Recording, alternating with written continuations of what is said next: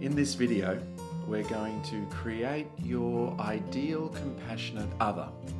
In my previous two videos, we identified our compassionate friend based on real people or perhaps animals. But here, we'll be going a little deeper, creating an ideal being. There is a link to a handout in the description below, and so you can print that to jot down your creative ideas, or you can just use a piece of blank paper. Hi, I'm Dr. Stan Steindl. For the purposes of creating an image of our ideal compassionate other, we'll draw again on people that we've known or known about, but then we'll embellish the image in our minds to create an ideal being, one who is wise, strong and courageous, committed and helpful. This ideal compassionate other doesn't suffer from the usual human weaknesses and flaws, but rather is exactly who you would want them to be. This ideal being understands the human condition and is powerfully compassionate towards your struggles. So let's work through a few steps to help you create this image of an ideal compassionate other. First, let's consider how you would like your ideal compassionate other to appear. Perhaps they can still be represented by your compassionate friend, but we can start to really be creative with that. For example, what gender would you like them to be? What is their age?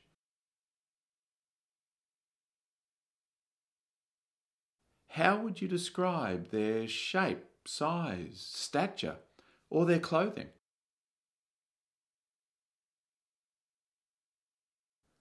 What sort of facial expressions would they have?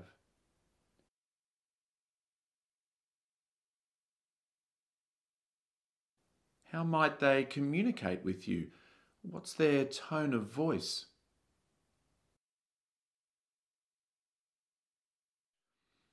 Now you have a sense of how the ideal compassionate other might appear. Start to consider what sort of personal qualities would you like this ideal compassionate other to have. You might imagine qualities such as wisdom, strength, courage and commitment. Plus any qualities you'd like to add, such as patience, tolerance, friendliness, warmth, and humour.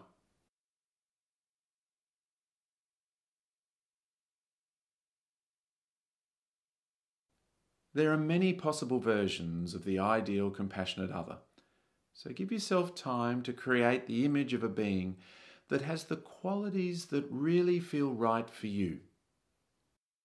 Now, however the ideal compassionate other might appear, it has compassionate wisdom, understanding the human brain, how it's evolved, the way that it's really very tricky and can get caught up in tricky loops, and that it can be a source of our suffering.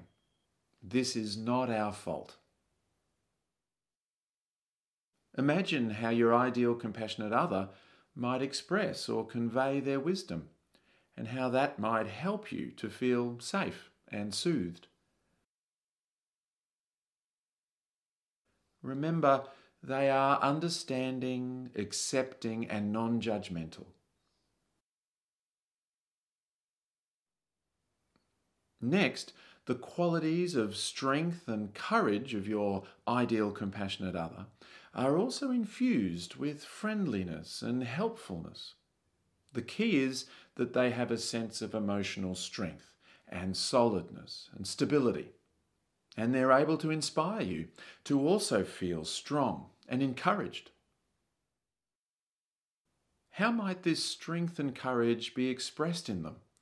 What skills help them to be supportive and helpful, or even protective? How might they bring their emotional strength and courage to helping you tolerate your distress or pain and suffering? Finally, consider the commitment of your ideal compassionate other to understand you and your mind and to help you to feel soothed, settled, and balanced. They have a commitment to help you, to be sensitive to your suffering and committed to alleviating and preventing that suffering. They want you to thrive and flourish. How might they show their commitment to being helpful? Having created a sense of your ideal compassionate other, let's imagine how they might relate to you, and in turn how you might relate to them. If you like, bring to mind a minor life difficulty, something that you've recently been struggling with, and perhaps something that has brought you disappointment or anxiety or frustration. Next, imagine your ideal compassionate other. Bring to mind their wisdom, strength and courage, commitment to being helpful. Plus, add in any other qualities which you would really want your ideal compassionate other to have. How do you want your ideal compassionate other to relate to you about this life challenge?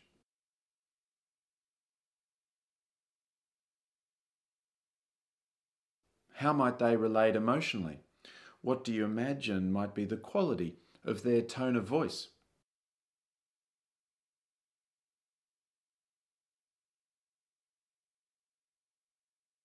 What might they say or do to help you feel heard and understood and to connect you with wisdom?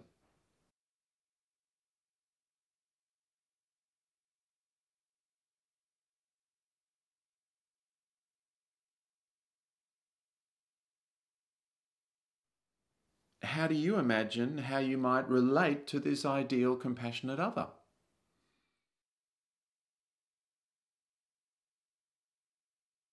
What kind of things would you like to say or do? What would you like to express or share with them?